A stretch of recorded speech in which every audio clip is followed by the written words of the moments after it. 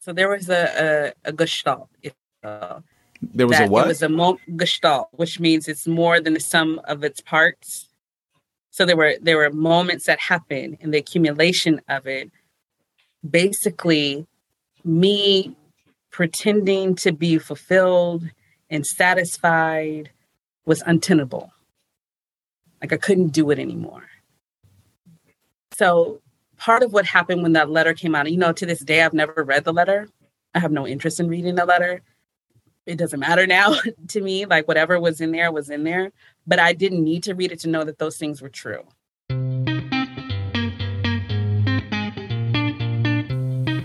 Welcome to the Reclamation Podcast. My name is Aldo Martin. And I'm Cousin Eddie. And together, we're going to explore what it's like to be in and leave a religious cult. For more info on the Reclamation Podcast, find me on Twitter, Instagram, or Facebook at Aldo B. Martin. Right? Because it was a lived experience. So at that time in 2003, my friends were gone. Like the people that I felt safe enough to be more real with were gone, had graduated, had moved to another state, had moved to the singles ministry. So those closer relationships, those bonds that we had, just as a part of the culture of the church, I didn't have them anymore. So then having to form these other relationships in which there was more of that code switching, that performative being present, more hurt in those relationships. Go to Arizona. Arizona is a completely different vibe. Like I'm further away from the campus ministry because just how the city is set up. I'm older. I'm in grad school. The relationships, still predominantly white state and city. Can't find a beauty store. Can't find my people. Can't find my community that are even like outside of the church. Don't know where to find connection, and the relationships became just more strained. And it's more strained in the sense of like being able to manage the stress of trying to show up, do good, bring people to church, be godly. There was no return of investment. The way you're describing it, it literally sounds like when you first came to New York and you were not a member of the church. And you came and there was this sense of searching for belonging, and the church provided that for you at the time. So now here you are as a member of the church and you're transitioning to graduate school on the other side of the country, still within the framework of this church. And here we are, you're left with those same thoughts or feelings or the state of being as when you first came to New York. Am I oversimplifying? You're not oversimplifying it. I think what you're underscoring there is what I've said before, that relationship is very important, right? And part of this church, part of the draw initially with this church was no matter where I go in the world, I'll be able to have relationships, right? And this idea that in these relationships that I would be cared for, taken care of in terms of like that sense of belongingness. And with all of the different churches that I've gone to in the different states and experienced, again, just more understanding of people are people. And there's no guarantee for belongingness, even if you're going to the same church. It's not the same practices, even if you belong to the same like overall church. And you had to learn that the hard way. Yeah. Because in Arizona, it get hot out here.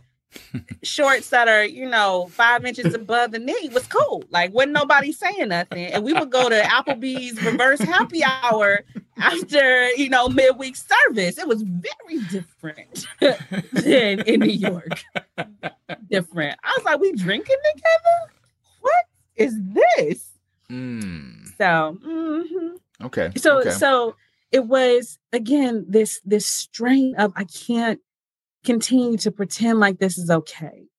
There was another moment. So, I was in grad school, really loving psychology, learning a lot about psychology, what I wanted to do. And, speaking of the DPI books, there's only 2 DPI books that I ever owned. It was the Songs of the Kingdom, right? I think that was the name of it. Oh, wait, we count that as a DPI book, the song book? Was not a DPI book? I mean, that was like the burgundy or pinkish cover. Yeah. Oh, That's a DPI snap. book. Elena, you got to be the tiebreaker. Are we counting that as a DPI book? Let's do it. Yeah, let's do it. Yeah, because it was. Where we buy it from? Yeah, I'm about to say where we buy it from. Where the coins go to? I mean, yeah, we have to do it. Mm-hmm. Okay, all right. Go ahead. And what was the other one? What was the other one? And I had one other by Ferguson, who was one of the old elders of the church. Mm-hmm. Now we're talking about old elder, like Southern old elder. This is a book about praying. This is a book about praying. I don't even remember. All I know is I got to. I think I had it was about. He wrote many, right? And I got to a part of a chapter where the title of the chapter was Paralysis by Psychoanalysts. And it was a whole chapter on how psychology and therapy are no good. And I was like, hold up. Wait. No, I'm saying hold up. Can you please rewind that? Can you say that again? Please. Listen, the chapter was called Paralysis by Psychoanalysts. And I just reading it, I was like, he's really going in on how this is a fruitless endeavor. What is a fruitless endeavor? Psychology. What I was studying, what I was getting my doctoral degree in. And this is a book written by one of the church leaders, yes. Right? Okay, go on. Right. And so at that point, I was like, I don't believe that to be true. So I got bold enough to say something. So after church, he was in our church region at that time. And I went up to him and I was nervous, right? Because I'm questioning this older white man about a book with all of the clout that he had in the church, right? And I went up to him. I was like, well, I'm reading your book and, I got to this part about psychoanalysis. He's, oh, yeah. And he just goes on his own tirade. And I have a good friend who does this in Boston. And we always get into this discussion. And I really think that it just paralyzes people. And I was like, but this is what I'm studying. This is what I'm getting my doctorate in. I'm in grad school for this. And I don't remember his response, but I remember it was not encouraging. It was not uplifting. There was no exception made to his rule, his idea. And I was like, So these things, the accumulation of these experiences, of the relationships that were strained, that people were like bugging, wilding out, like it was some wild stuff that I had to deal with. And I was like, I'm not getting what I'm putting in. I don't think I want to be here now. At the same time, I had begun to find a Black community with a group of students that we shared a space with. My school and their school shared a space. And I began to find that I didn't have to be perfect. I didn't have to know scripture. I didn't have to, bring people out to church or do these performative acts for them to be kind and to just want to hang out with me. There were no conditions. And these are people that were outside of the church? These were outside of the church, people I met through the school. And when I saw the difference, I'm like, what am I doing with this group? Why am I trying so hard? So I faded to Black. And ain't nobody called me. Ain't nobody check in and say, hey, where you at? You ain't coming to services. And I was like, all right, well, there you have it. So I can't tell you the day. I can't tell you the month of when that happened. I just stopped going. And it was in the spring, I want to say like in the spring of 2006. I want to stay on that. And for some of us, I think many people, leaving isn't easy. Right? Leaving the organization isn't easy. And some of us don't really remember the day, like you just said, or the time. We just know we left. But as you left, what were your feelings as you left? Were you indifferent? Was there sadness? Was there anger? Was there a joy? What was it as you left? How would you describe yourself at that time? Suppression and repression. Suppression. That's what happened. Suppression and repression. Please explain. I didn't address it. I didn't investigate. I didn't reflect why I was leaving. What was the prompting event? I didn't want to think about it.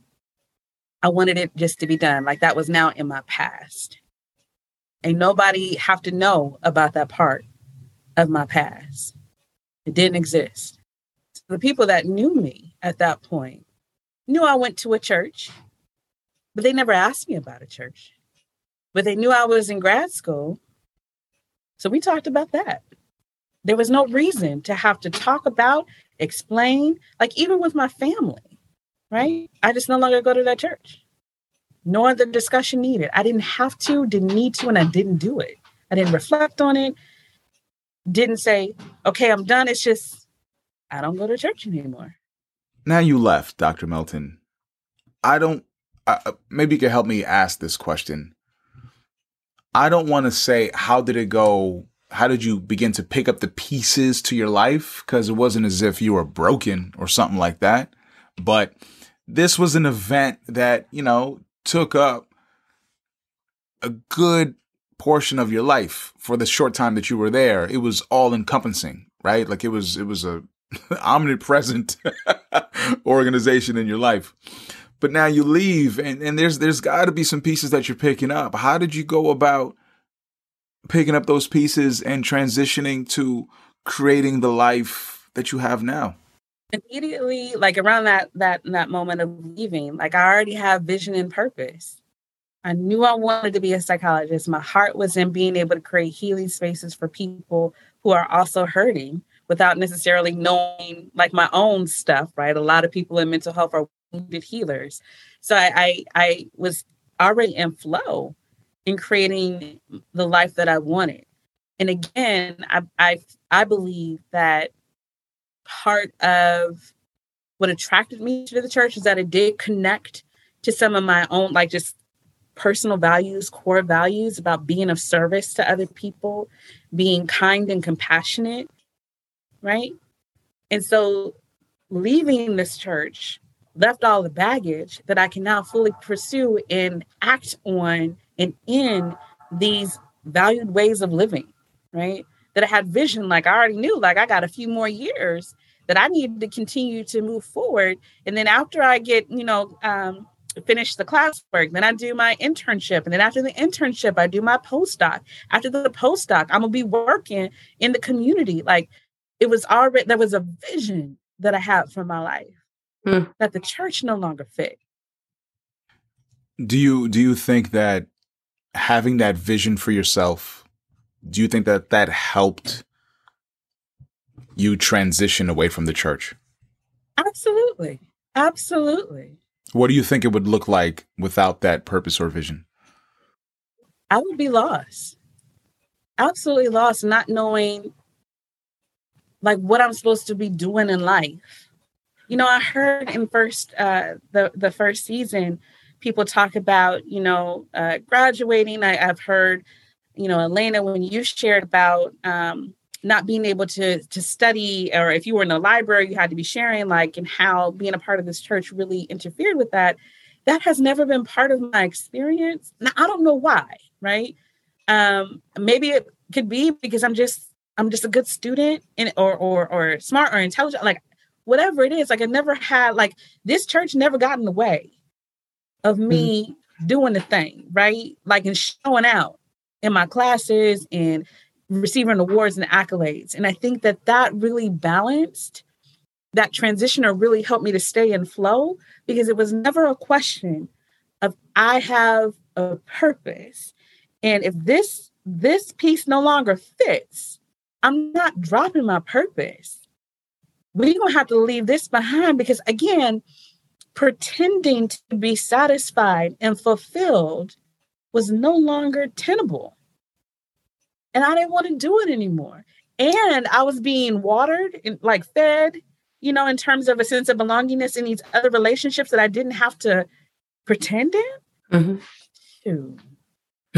Now, I will say, though, that with the work that I do, still is part of my vision, still is part of my purpose, but I had to go back and reflect and heal from all of these experiences in the church in order to be even better at doing what I do. It had to happen. Right. Well, that leads to my next question. I wanted to know, how has your experience with this organization, how has that impacted your practice, your profession, and what you do? If you can, because I'm sure there's people that are listening, right, who have left years ago, and may not have been as fortunate to find that purpose that you had, right? And there might be people that are currently leaving or want to leave, right? And they don't have that. So how has this experience shaped what it is that you do today in your practice? I think that this experience, and more specifically healing from this experience, has helped me to be more authentic in the work that I do, right? More patient, more graceful, right? Like, I don't know if I'm using that, like having more grace and patience with the healing journey, but also allowing me to be just one piece of somebody's experience of healing. Like, I am not the one who's creating the healing for the person, but to be able to walk alongside them is what I've learned from reflecting back on my experience in the church, what was happening, how I got connected to it, what I was searching for, being able to heal through those pieces that have been hurtful, that have left wounds, and being able to leverage that in a way that I can show up for others. You know, I want to talk to you about leaving, not leaving, but there's a component about getting into this church that we haven't discussed yet. And yeah, we get into it, but it also affects our family members and our friends. Your family was of a Southern Baptist background? Yes, still are. Still are. So you got into this church. How did they react to it? And what kind of an effect did that have on the relationship? So I think initially when I started going to church and studying the Bible, there were no questions or concerns raised, right? Because that's, again, part of our family story. It's unspoken expectation. So no one ever really questioned what the church was or, what I was learning. It was just, oh, you're going to Bible study, because there's already this idea, right, of what Bible study is or what going to church is. And so initially, there was no questions or concerns raised. The shift happened after I was baptized. And I remember being in my dorm room with the woman that met me and my discipling partner, or my discipler, I guess. And I had to call my family and tell them that I was baptized and invite them to be baptized as well. So you got baptized? Mm-hmm. How soon thereafter? Were we talking about a day later, a week later, a month later? Probably a couple of days later. A couple of days later, still wet behind the ears, literally.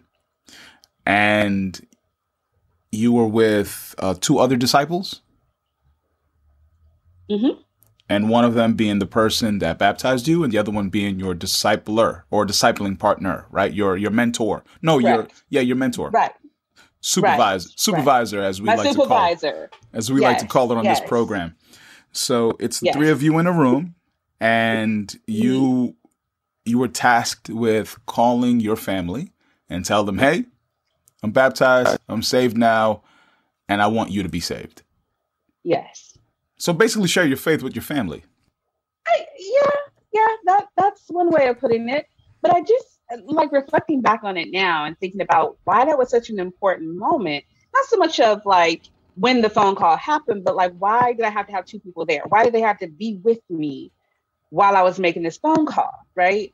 So reflecting back on it, I was like, this must have been more than just sharing your faith, but they anticipated there might be a negative reaction when I shared about this particular church that I'm now a member of. And so we got on the phone, and I was already nervous, I guess because of the weight that was put on this, or the significance. And so I talked to my mom first and told her about joining the church and being baptized and wanting her to be a part of this church as well, because it was the only true church and she'd be going to hell and I wanted her to go to heaven with me. I don't remember all of the back and forth exchanges or the questions, But I remember when I said that, don't you want to go to heaven with me? She was like, no, I don't want to go to heaven with you. And that like broke my heart in that moment. And then she put my aunt on the phone, who was an evangelist, right? Now, my aunt also had an experience going to a church growing up that was more high control church that told her who she could marry, and the pastor, put them together, right? Yeah. And so I think that she had some idea in her head about what I might be experiencing because of her own history in going to a church, a high control church. And so she got on the phone and started asking me more questions, right? About what type of church this is. What do you mean it's, the only true church in the world, and like to be careful. And I don't really remember the rest of it, but then we got off the phone and I was really upset because I never had my mother not support me, like in anything I had ever done, whatever the big stakes were, even if I was ill prepared, like she has never not supported me. And so I experienced that moment as, oh boy, what's happening? What does this mean? Right? It's like beginning to question, like, is this church right or wrong? Like, why would they be so scared? I thought I'm doing what my family views as important, being a Christian and so on and so forth. And so I get it now why the two the two members of the church were there for that moment, right? When the doubt and the questions started to come in. So anyway, from that point, like I went home, like this was in February when I was first baptized, and I went home for spring break. And then the person who met me and baptized me came with me to spring break, which again, reflecting back, it's like, oh, keep an eye on her. Came home with you for spring break? Came home with me for spring break. So back to Detroit. Back to Detroit with me. Because it would be the first time I would be seeing my family since joining this church and having this conversation. And so there wasn't like an intervention that my family did, right? It was more of a monitoring and watching what I was doing. They came to the church with me. Again, I think it was more of like, what is this? What are they preaching? How are they going to interact? Looking for like, where are the red flags? What do we need to do, right? And I don't think that they were too alarmed. That's my assumption, that they weren't too alarmed because on the surface, right? First time contact, we present normally, quote unquote, right? That we're just, have a praise and worship team. We meet in a church, we meet in auditoriums of schools, and that's not uncommon. So it was a non-denominational church. And so it wasn't like the Baptist tradition, things like that. We had communion and we paid tithes only once, though. There was no building fund. There's only one moment of collecting money. And so I don't think there was anything that was like significant red flags because, again, the services were the only true church. It was different. Like we reserved those times for your Bible, the midweek service and your Friday devotionals and your Bible talks, right? Mm-hmm. And so we never talked about it. My family and I never really talked about it again, or I was never questioned again about it. But I do believe that I was watched to make sure. Yeah, to see if everything was cool. And I guess they didn't see any changes in my behaviors, in my grades, in anything that I was doing that was alarming that they would have intervened. Because I do believe they would have pulled me out of school. My mama would have pulled me back to Detroit if, she was seeing some wildness happening, or if I ever approached them like, yeah, I'm going to leave the school to go, on a mission trip. Like that would have been the red flag. So that didn't happen. Yeah. But we also never talked about it. We never had conversations about the Bible. They never asked me about questions about the Bible. It was like this unspoken, okay, well, you can have your midweek service over here. You can have your Friday night devotional over here. So when I was home over the summer and I got connected with the Detroit church. Yeah. But I was never it wasn't a thing. Okay. They never also knew when I started to have questions or doubts or felt uncomfortable about things. I just didn't share that part with them. Man, that's interesting that their response was just to monitor from a distance because for myself, my dad was not with it. Mm-hmm. He wasn't with it. He was like, we ain't doing that shit. You kidding me? And And for many of us, when we saw our parents take that stance, or our families take that very anti-stance, you know, the church would gas us up and say, yeah, man, you're getting persecuted. Mm-hmm. You know, and so because it's persecuted, you know, that means this is the right thing. And it was like, yeah, you're right. Yeah. Eventually my dad relented and allowed me to get baptized. But I think he just watched from a distance, and my mom did too. And I think they were just pleased to see that there was a positivity, you know, sprouting from me. You know, there was a type of renaissance sprouting within me, and I was getting my confidence back. I was getting all that back, but all of it came at a cost, right? Yeah. But now let me ask you this then. So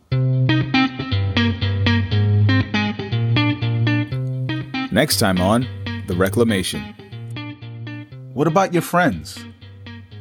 Will they stand their ground? Oh, no. Will they let you down? Hey, yay.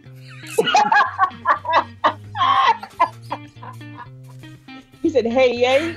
Hey, yay.